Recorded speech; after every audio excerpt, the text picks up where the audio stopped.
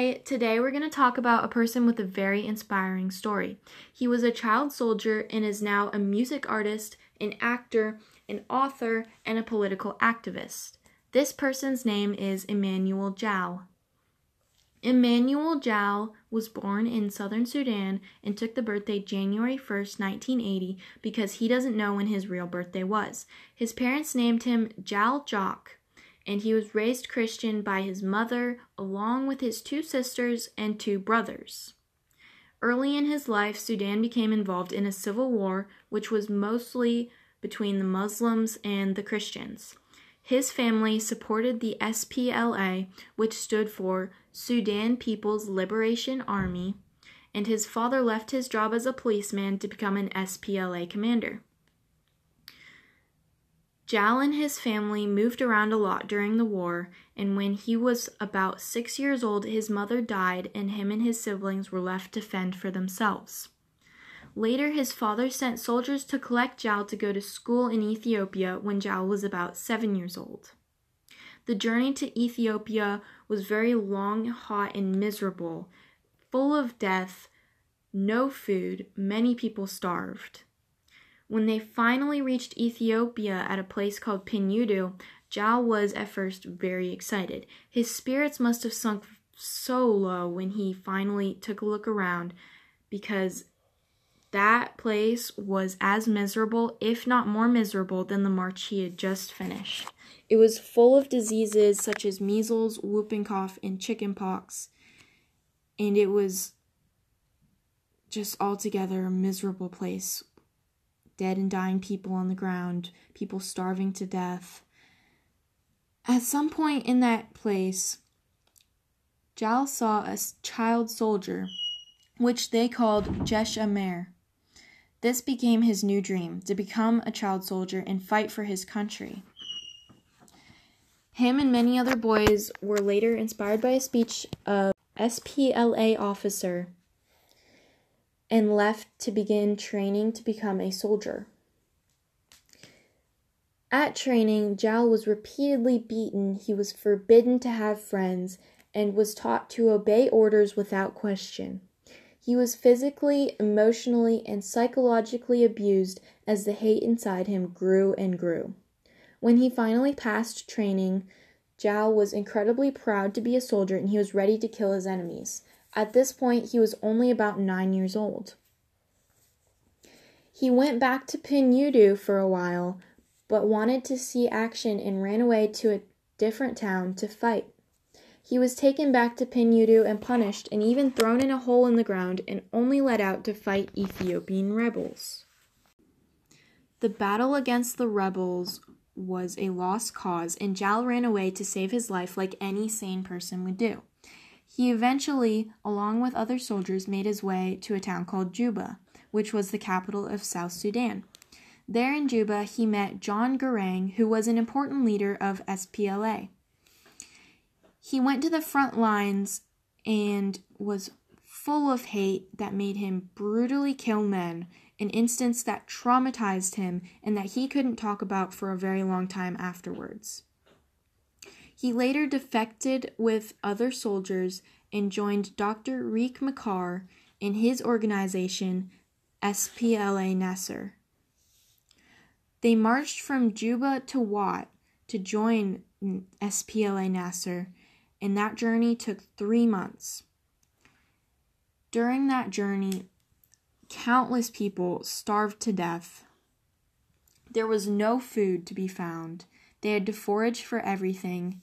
The heat was unbearable, and Jal at one point was so hungry he almost resorted to cannibalism. Out of the 200 to 400 soldiers who started the journey, only about 16 actually made it to Wat. In that town, Jal met a woman named Emma, who was from England. Emma and Jal formed a connection and quickly became fast friends. Emma started calling Jal Emmanuel, which was a name Jal picked for a couple reasons. One was that he had been told the name means God is with us, and the other was that the name Emmanuel was so closely related to the name Emma. Emma saw the intelligence in Emmanuel and snuck him out of Sudan to Kenya when he was about 13 years old. Emmanuel went to school in Kenya but did not fit in. He was constantly bullied by the other kids and haunted by his experiences of war. In November 1993, Emma died and Emmanuel was devastated. He felt like he was once again alone in the world. He continued going to school thanks to the Emma Fund, which Emma's friends contributed to. He moved homes a lot and was expelled from many schools because of his fighting. In 1999, he debated killing a man over a disagreement. He eventually decided not to. He decided to walk away and forgive the man, and I think this is a turning point in his life. Another woman who had a great influence on his life was his friend's mother, Mrs. Mumo. She was a generous and loving soul who gave everything to those in need. She gave her money, she gave her food, she even gave her home. She taught Emmanuel Jal about good men like Martin Luther King, who found peace as the answer, not violence.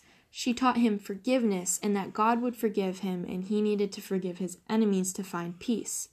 Thanks to her, Emmanuel became Christian again. He found Jesus, he forgave his enemies, and he finally started dealing with the trauma that had been locked up inside of him for so long. One day on a bus, he heard a song by a rapper called Puff Daddy that was speaking to him about his faith and about Jesus. This song really connected with him. It sent him a message, and he started thinking about making his own. He wrote his own song and used it to raise money for Cassie, which was a program he founded to help lost boys like him start a new life and receive education. Him and his friends then formed a group for music and started performing around the year 2000. His friends, however, did not feel the same responsibility towards music and towards the program that Emmanuel felt, and Emmanuel eventually went solo.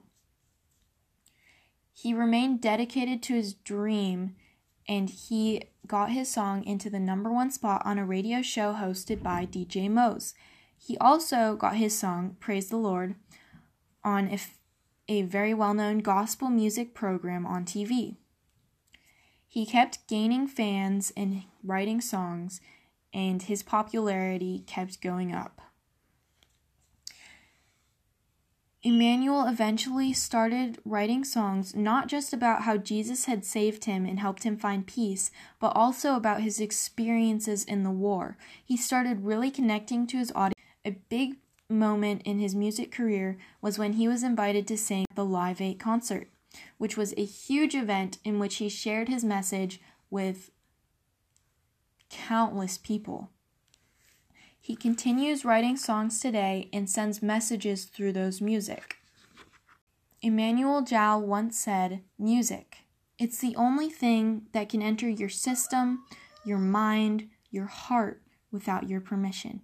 He uses it to send his messages of love, forgiveness, and peace, and to help his organizations such as WWP, which stands for Worldwide Peace, whose goal is to raise awareness on fundamental principles of justice, equality, and freedom for all through the power of music. He also founded a charity named Gua Africa, which provides educational programs for those affected by the war and displacement in East Africa and especially in Kenya. Today, Emmanuel Jal lives in Toronto, Canada, and continues writing his songs and participating in very important movements such as WWP. He has 6 albums out right now, and he even wrote an autobiography about his life in the war. Emmanuel Jal used his experiences from the war and transformed himself through music, found forgiveness, found peace, found Jesus, and is now helping others find the same and help those in need.